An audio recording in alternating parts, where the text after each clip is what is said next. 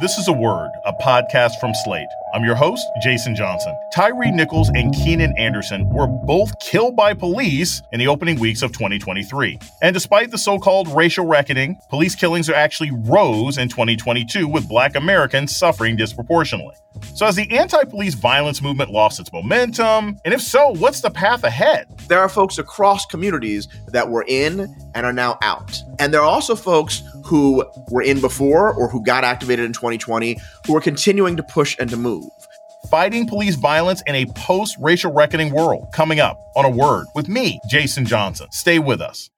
Hello, it is Ryan, and I was on a flight the other day playing one of my favorite social spin slot games on ChumbaCasino.com. I looked over at the person sitting next to me, and you know what they were doing? They were also playing Chumba Casino. Coincidence? I think not. Everybody's loving having fun with it. Chumba Casino is home to hundreds of casino-style games that you can play for free anytime, anywhere, even at 30,000 feet. So sign up now at ChumbaCasino.com to claim your free welcome bonus. That's ChumbaCasino.com and live the Chumba life. No purchase necessary. VGW. Void where prohibited by law. See terms and conditions. 18+. Welcome to A Word, a podcast about race and politics and everything else. I'm your host, Jason Johnson. 5 former Memphis police officers face charges, including second-degree murder and the death of Tyre Nichols. 3 minutes of Nichols being beaten, tased, and pepper sprayed after a traffic stop was captured by body cameras. The attack left him unrecognizable, according to his family members, who viewed footage earlier this week. As of this recording, local authorities are braced for community outrage when the body cam tape is released to the public at 7 p.m. on Friday. Here are some of the remarks by Memphis Police Chief Sherilyn Davis.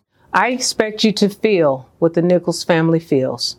I expect you to feel outrage in the disregard of basic human rights, as our police officers have taken an oath to do the opposite of what transpired on the video. I expect our citizens to exercise their First Amendment right to protest, to demand action and results. But we need to ensure our community is safe in this process. None of this is a calling card for inciting violence or destruction on our community or against our citizens. Tyre Nichols died just days after Keenan Anderson, a young father and a high school English teacher, was killed by the LAPD. Police tased the unarmed Anderson 6 times in 46 seconds after a traffic incident that was also captured on body cam footage, along with Anderson pleading for his life and invoking the name of George Floyd. These deaths are part of a trend. Years after the so-called racial reckoning, police killings of civilians in the United States actually increased in 2022, with Black people twice as likely as whites to be the victims. And yet, the issue of police violence has fallen out of the major newspaper headlines, the 24-hour cable shows, and even much of the political discourse out of Washington, D.C. What happened to the movement to combat police violence, and what can be done to stop the killing? We recently caught up with Philip Atiba Goff to talk about the issue. He's the co-founder and CEO of the Center for Policing Equity. He's also the chair of the African American Studies Department and a professor in the psychology department at Yale University. Philip Atiba Goff, welcome to A Word. Thanks for having me, Jason. We're closing in on 3 years since George Floyd was murdered. From your perspective, what's the best way to describe the status of the movement to stop police violence against African Americans? I would say that if we're playing the party game, my one word would be uneven. If I had a second word, I would say some hyphenated form of historically identical, in that whenever we do this, and we do it every 20 to 30 years, there's a terrible racist police incident. It sparks outrage and uprisings across the country in Black communities or globally. And then we engage in a mass forgetting as if, well, we got really exhausted about that. I don't know that anything got done, but I'm tired of talking about it. So let's wait for the next 20 to 30 years. And so we're in exactly the same kind of cycle that we were in after the Kerner Commission, after the Rodney King beating and acquittal, and that we're in again today. So is it that the Black community has sort of scaled back out of disappointment, or is it the white community has said, okay, we don't want to deal with this anymore, we threw some money at the problem? Which is actually happening here?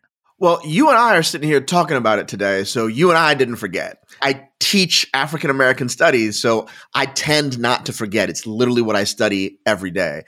What I mean by the we is that there were folks who got activated around this, and it's not their personal thing. It doesn't happen in their community. They were in good faith saying, look, I work at a place that doesn't really deal with these issues, but we got our own problems. Let's go ahead and that's why we've talked about it as a racial reckoning, though I have a problem with that because a reckoning means you actually faced it, and I guarantee you we did not. There were groups of folks across racial lines that were engaged, that were trying to figure out a way to do it every day, and that is uneven. There are also, by the way, folks who got into this within Black communities who said, you know what, this is going to be my thing. I'm newly activated, or people are paying attention to me for the first time, and this is great. And now they've shifted. And they're doing voting rights, or they're doing reproductive justice, or they're doing whatever else is the thing that's going to get them in front of a camera or get them more Twitter followers or what have you. So it's not just white communities or Latinx communities or Asian communities. By the way, it's never Native communities, because Native communities never forget any of this stuff. But there are folks across communities that were in and are now out. And there are also folks who were in before or who got activated in 2020 who are continuing to push and to move. So just because we're not seeing national coverage of Keenan Anderson doesn't mean that the California state legislature isn't moving on stuff. And it doesn't mean that folks in St. Louis and in Oakland and in Ithaca and Tompkins County, New York, don't have really impressive gains to show for what they've done the last 2 years, and they've still got momentum. That's why I mean uneven. There are folks who are opportunists and folks who were easily forgetful, and there are folks who have been in it to win it since before and will be in it to win it till they're taken off this earth. One of the things that people always talk about is like, hey, we need more police officers who are similar in race and culture to the people they're policing. We need them to be from the neighborhoods. But we've seen in these situations, there were officers of color involved in Anderson's death. All 5 of the Tennessee officers involved in killing Tyre Nichols are Black. So is diversifying police really going to do anything about this issue of police violence? So will it do anything is a different question than is that where we should focus? To the degree that there is a debate between reform and abolition on policing or the carceral state or anything else, it is, in my mind, the original Black political debate, which is, do we make something better? Do we make this system we've got better for ourselves and stop catching hell tomorrow? Or do we say that's not going to be sufficient and we need to tear it all down and build something entirely different up? And if you look at the history of those conversations, there's points to be made on both sides of the conversation, but usually the most radical progress for Black communities has happened when those two things are held in creative tension. It's not the case that the only way that you can envision a world where we don't have systems of punishment and we only have systems of care is that you do nothing about the system tomorrow. Right? And Black folks catching hell will tell you, yeah, I'd like to have a system where it's massively better and it wasn't set up as a sort of an analog to slavery. Also, please stop beating my ass. So when you ask the question, will it do anything? I have changed my mind on this. So I used to say out loud for lots of people to hear, get my ass beat by someone who's Black versus get my ass beat by someone who's white. My ass still got beat. It hurts the same. I've also said it is politically different if the entire force looks white and it's an occupying force in a Black community. But more recent research by Bocar Ba, Jonathan Mumolo, Dean Knox, and others demonstrated that in Chicago, with the best data that we've ever had, that you see a massive difference between white male and Black officers, white male and white women officers. And I had never seen evidence that was remotely convincing that the demographics of the officers would make a difference. But the white women had a vastly lower use of force rates because they weren't beating Black people. They were not using force against Black people. And that was, I gotta say, a little bit shocking to me to see it in such stark relief. And it's really strong data. Part of the reason why I hadn't believed it prior is because our own data never showed it when we did experiments with officers, and then we let them follow them out into the world. And the other data just didn't so stark things, and it showed some results and some non-results. But this was matched for where they were, the time of day, all of the things you'd want to do match. It was really apples to apples, and it showed significant differences. That doesn't say to me that in every city it's like that, because if you've ever been to Chicago, a different kind of city. But it says to me that it's possible that that's the ceiling, the most difference the demographics could make, but they made an enormous difference. And so it was not intuitive to me that that would be a thing. It is absolutely not the thing that I would suggest we got to make that our number one priority. But I no longer scoff at that as a potential way to mitigate some of the terrible harms that we see.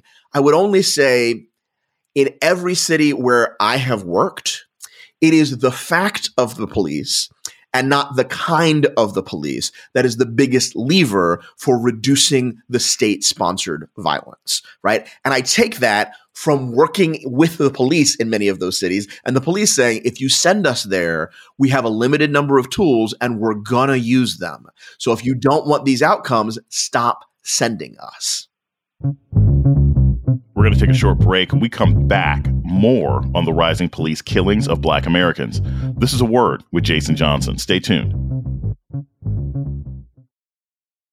This podcast is sponsored by Ramp. Are you the decision maker in your company? Consider this. For the first time in decades, there's a better option for a corporate card and spend management platform. Meet Ramp, the only corporate card and spend management system designed to help you spend less money so you can make more. Most corporate credit cards offer points as incentives, but those points amount to less than their worth in real cash value. Ramp's business cards offer you cash back, real money in your pocket. Plus, you control who spends what with each vendor. And Ramp's software collects and verifies receipts automatically, which means you'll stop wasteful spending and close your books in hours instead of days. Businesses that use Ramp add up to 5% to their bottom line the first year. If you're a decision maker, adding Ramp could be one of the best decisions you've ever made. And now get $250 when you join Ramp for free. Just go to ramp.com/easy. Ramp.com/easy. RAMP.com/easy. Cards issued by Sutton Bank and Celtic Bank, members of FDIC. Terms and conditions apply. This is Jason Johnson, host of A Word, Slate's podcast about race and politics and everything else. I want to take a moment to welcome our new listeners. If you've discovered A Word and like what you hear, please subscribe, rate, and review wherever you listen to podcasts. And let us know what you think by writing us at aword@slate.com. Thank you. You're listening to A Word with Jason Johnson. Today, we're talking about the psychology and politics of fighting police violence with Philip Atiba Goff. He leads the Center for Policing Equity. Continue with this idea of sort of demographic influence on this. You got a Black woman who's the head of the police department in Memphis. We now have a Black woman, Karen Bass, is now the mayor of Los Angeles. Many people believe that having these Black mayors can actually have an impact on how some of these police departments are operating. Is there any evidence for that? Is there any evidence for Black mayors either reining in these departments, holding them accountable? Where's the data pointing as far as these Black mayors and policing in cities? I can tell you we don't know a whole heck of a lot about the Black mayors. We know a little bit about Black chiefs of police, which is kind of a similar question. And it has always been the case that when you put Black people in charge of oppressive systems, that the systems change less than the people in charge of them do. Right. There is some evidence. You asked, is there any evidence? There is some evidence in peer-reviewed journals that I would trust that says when you put a Black person in charge of a police department, you get more accountability, so more sustained complaints. You see a lower rate of arrest and a lower use of force. But these are marginal effects, right? And the question I don't think should be, is this a thing that could have any impact, but is this where we should put our resources? It's fine to say we want more representative policing. I think in general, that's going to be good. It's definitely okay to say we want a more representative democracy. When I started doing this work, there were 2 to 3 Black chiefs at what are called the Major Cities Chiefs Association, which is just the largest law enforcement agencies, municipal law enforcement agencies across the United States. And now it's majority Black. And that's not that long a time in the history of things, 15 some odd years. That clearly hasn't solved the problem. It's not majority of cities that say, racism's not a thing anymore. So It's definitely not going to be the whole package. And I would make the argument that demographics and personnel are a relatively smaller portion of the problem than we've decided to give up on whole swaths of communities. We've not invested in the resources they need to keep themselves safe. And instead of giving them those resources so they're not in crisis, we quote unquote solve crisis by sending people whose job it is to decide whether or not you continue to breathe or live outside of a cage. That's an insane way to try and solve problems that we have made choices about as policies. We told those communities, here are the problems we're willing to let you have, and now we're going to punish you if you happen to fall into it. That is a much bigger lever on fixing those problems than changing the demographics of the people who are in charge of systems designed to do exactly what they're doing. Keenan Anderson, who was killed by the LAPD, was the cousin of Patrisse Cullors, co-founder of Black Lives Matter. She's been accused of mismanaging millions of donations to the Black Lives Matter Global Network Foundation received after George Floyd's death. Now, I want to make it clear to the audience, because we interviewed the author of that investigation, the Black Lives Matter Global Network Foundation is not every Black Lives Matter organization on the ground. But the average person doesn't know those distinctions. Phil, do you think those kinds of stories have had an impact on the movement? Have they had an impact on local chapters? Have they had an impact on the branding of Black Lives Matter when they're trying to negotiate with elected officials and police officers in different cities? The first question, does it matter for the movement and the ability for folks to organize? I mean, absolutely. I think, unfortunately, it does. You get bad press, though, not just on Movement for Black Lives, but you get bad press on individuals. The more of those things come out, the more folks who are inclined to try and get invested see it all as a grift. And it actually doesn't matter whether or not there's any validity to it. It's that this feels dirty. And people don't want to get involved in something that's obviously urgent, but also feels morally dirty, because they know it's not going to pay as well. It's going to be a hard road to hoe. There's not a lot of fame in any of this stuff. And for sure not for the people who are on the ground doing the work. So it hurts in that front. It also can hurt the legitimacy of a particular organization, though I don't think, the history with Patrisse does that in this particular way. And I want to be also very clear. This is also part of the systems. Right? It is not the case that Black folks who are passionate about other Black folks getting their freedom get financial training and get a controller over their organizations when they get the money. What they get is the money, and then 10 minutes later, someone's like, okay, and so have you incorporated as a 501c3, and how are you doing your audits before your 990? That is not a normal part of how anybody works. None of these folks went to business school, but all of it makes it harder. All of it makes it harder because we have an image of what movement work is supposed to be. It's supposed to be morally perfect individuals sacrificing everything in response to a personal tragedy for the betterment of everyone. We need our movement leaders to die for our sins because it is uncomfortable for us to understand that our original sins of racism in this country have stayed with us and are core to our current successes.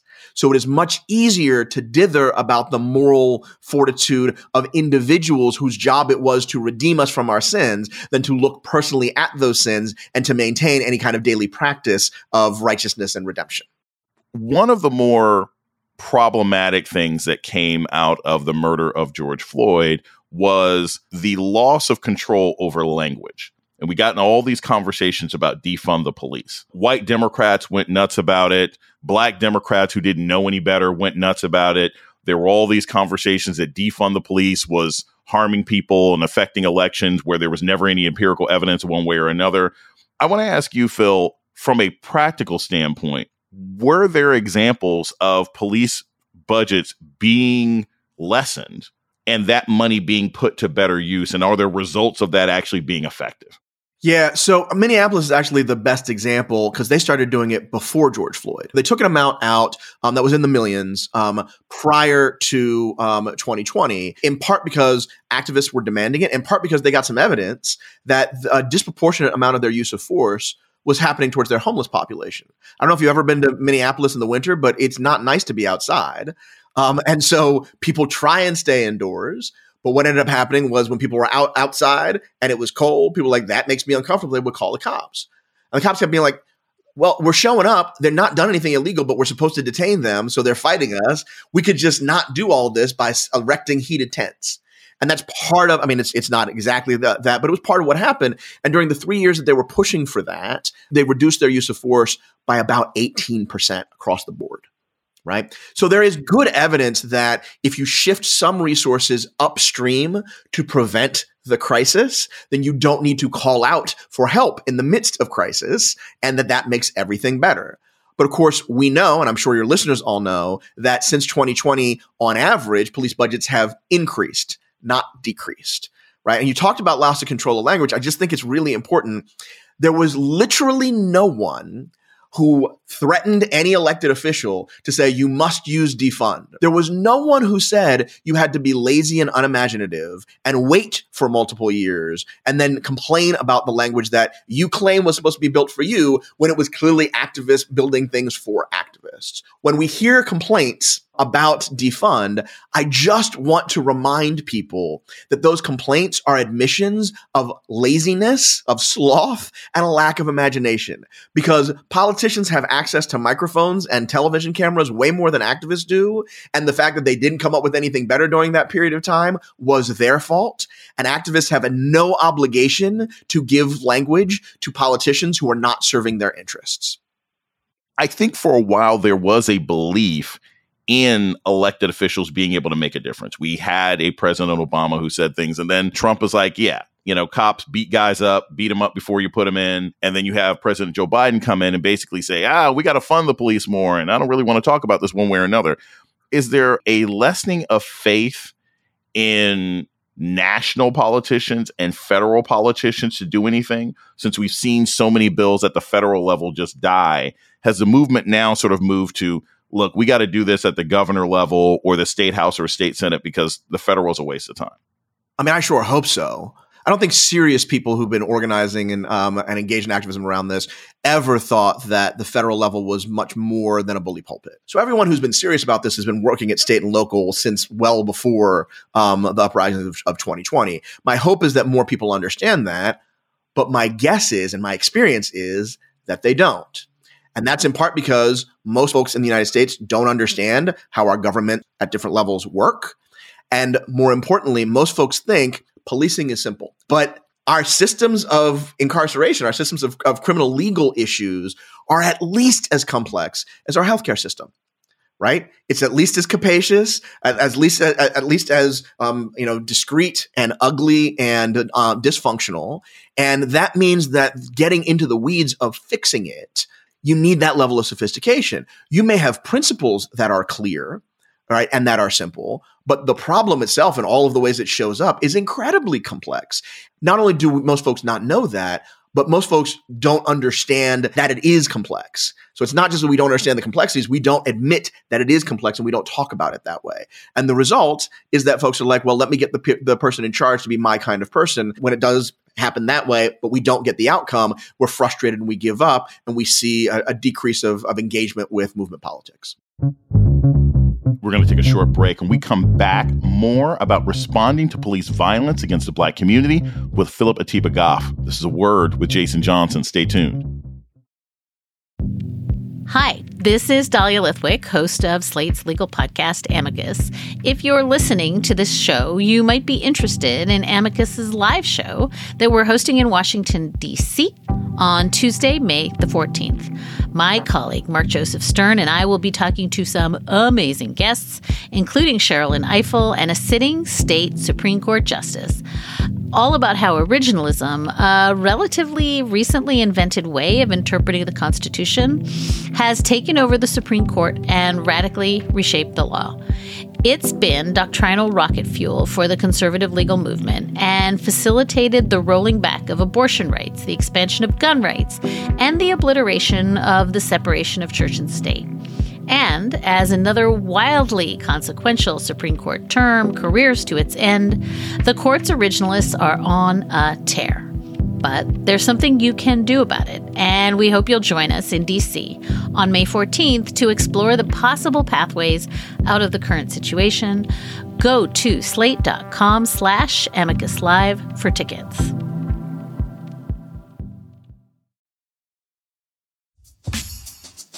listening to A Word with Jason Johnson. Today, we're talking about efforts to stop police killings of Black Americans with Philip Atiba Goff of the Center for Policing Equity. One of the ironies of this movement is that some of these killers are actually going to jail. The man who murdered George Floyd, Ahmaud Arbery's killers, including an ex-cop, and the Texas officer who killed Atiana Jefferson were all convicted. Do you think that the idea that the justice system can sometimes work after these instances is in any way helping? I can't tell you what the data say yet because we don't have enough examples of that. But we do know that there appears to be a higher rate of conviction for excessive force across the country. Okay. That's a trend line that looks like it's going to be significant when we give it enough time to breathe. Pun fully intended. I can also tell you from talking with law enforcement that it is absolutely on their mind. As much as folks will say, I'd rather be tried by 12 than carried by 6, right? So they're worried about their personal safety. 100%. They're saying, I could get fired. I didn't think I could get fired for something like this, but I could get fired. They may not be thinking that as much as some folks in the community might want. They may not be thinking about that every day, but they're definitely thinking about that. What changes to behavior? Not sure. For sure, not enough. And the fear of a certain kind of accountability isn't going to get us past places where we tell police to go and do this. They do it. We don't like it. Right. But it's not only legal, but it's within the policy books. And there's not going to be accountability for doing what they're told and what is perfectly legal. But yes, I do think that there is a change in police culture post 2020 as a result of this increased rate of conviction in terms of the mindset of officers and the culture within policing. I don't know, is that like a 0.5% decrease in some cities?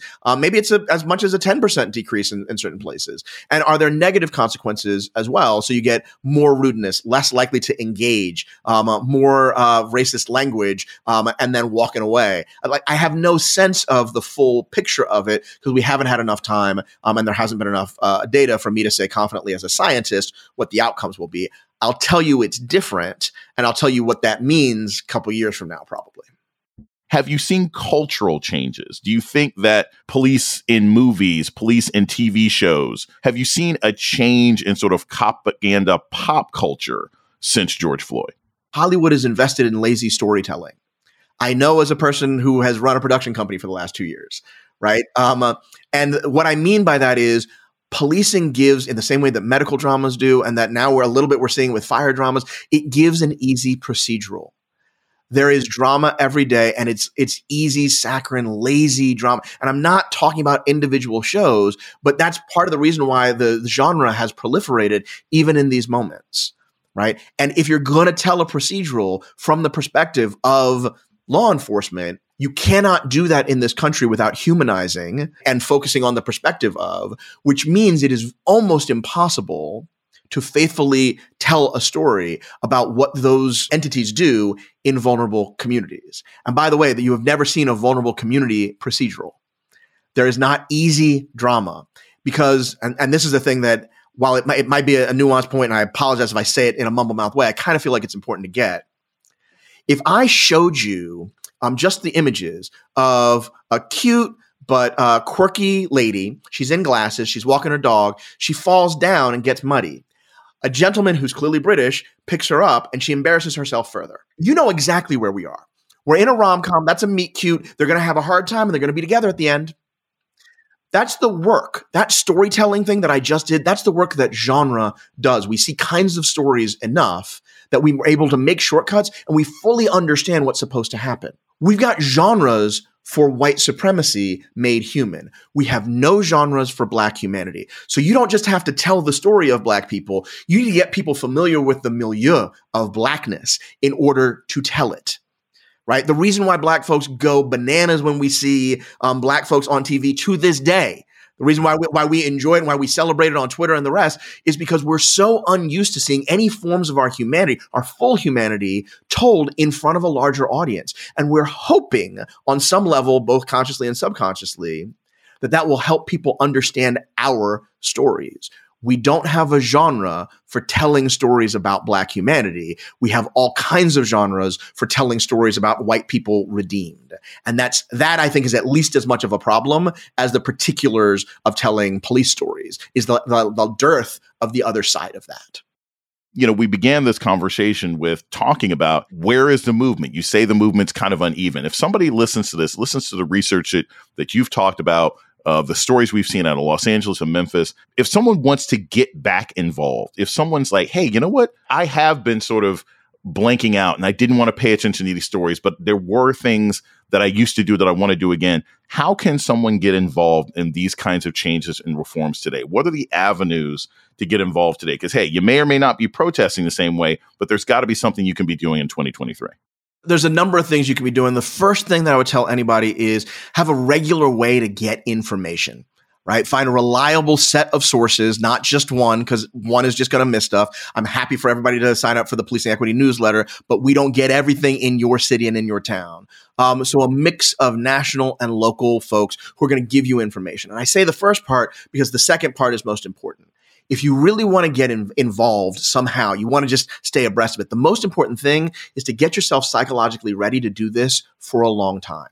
Whatever it is, that is the resolutions you keep rather than the resolutions that flame out at the end of the year, that's what you need to do. You got to strap in. But there are local ways to get involved, both from activist zines, newsletters, regular meetings. And if you care particularly about policing, get to know what your policing schedule is. When is the budget coming up? Because there always is public comment on that. When is the union contract being renegotiated? How many years out does it get? What information did they make public? And who's fighting for more of that information? That will get you at the very least a sense of the players locally for you, and a sense of the issues that activists know about. You do that in a couple of national places, you will be better informed than the vast majority of folks, and it will feel good to at least know what the heck is coming. Those are the things you can start with. The other thing I'd say is that there's almost certainly a group of local activists who are doing better, bolder, smarter work than you would ever imagine. And if you have the means of 10, 25, 30 bucks, they need your support more than any national organization. As someone who runs a national organization, we frequently will say to our donors, if you're not giving 2-to-1 local to national, then you're not doing the way that it's supposed to be. Those small donations make an enormous, enormous difference in the vitality of your local democracy. Philip Atiba Goff is the CEO and co-founder of the Center for Policing Equity. Thanks so much for a great conversation. Thanks for having me, Jason. And that's a word for this week. The show's email is aword@slate.com. This episode was produced by Christy Taiwo Makanjula. Ben Richmond is Slate's Senior Director of Operations for Podcasts. Alicia Montgomery is the Vice President of Audio. Our theme music was produced by Don Will. I'm Jason Johnson. Tune in next week for a word. Save big money when you start your next project today at Menards. Check out our great selection of garage and utility lighting options. In stock, ready to take home today. We carry everything to help you illuminate whatever project you're working on. Shop garage and utility lighting products in store at your nearest Menards. You can also view all of our entire selection of lighting options today on Menards.com. Save big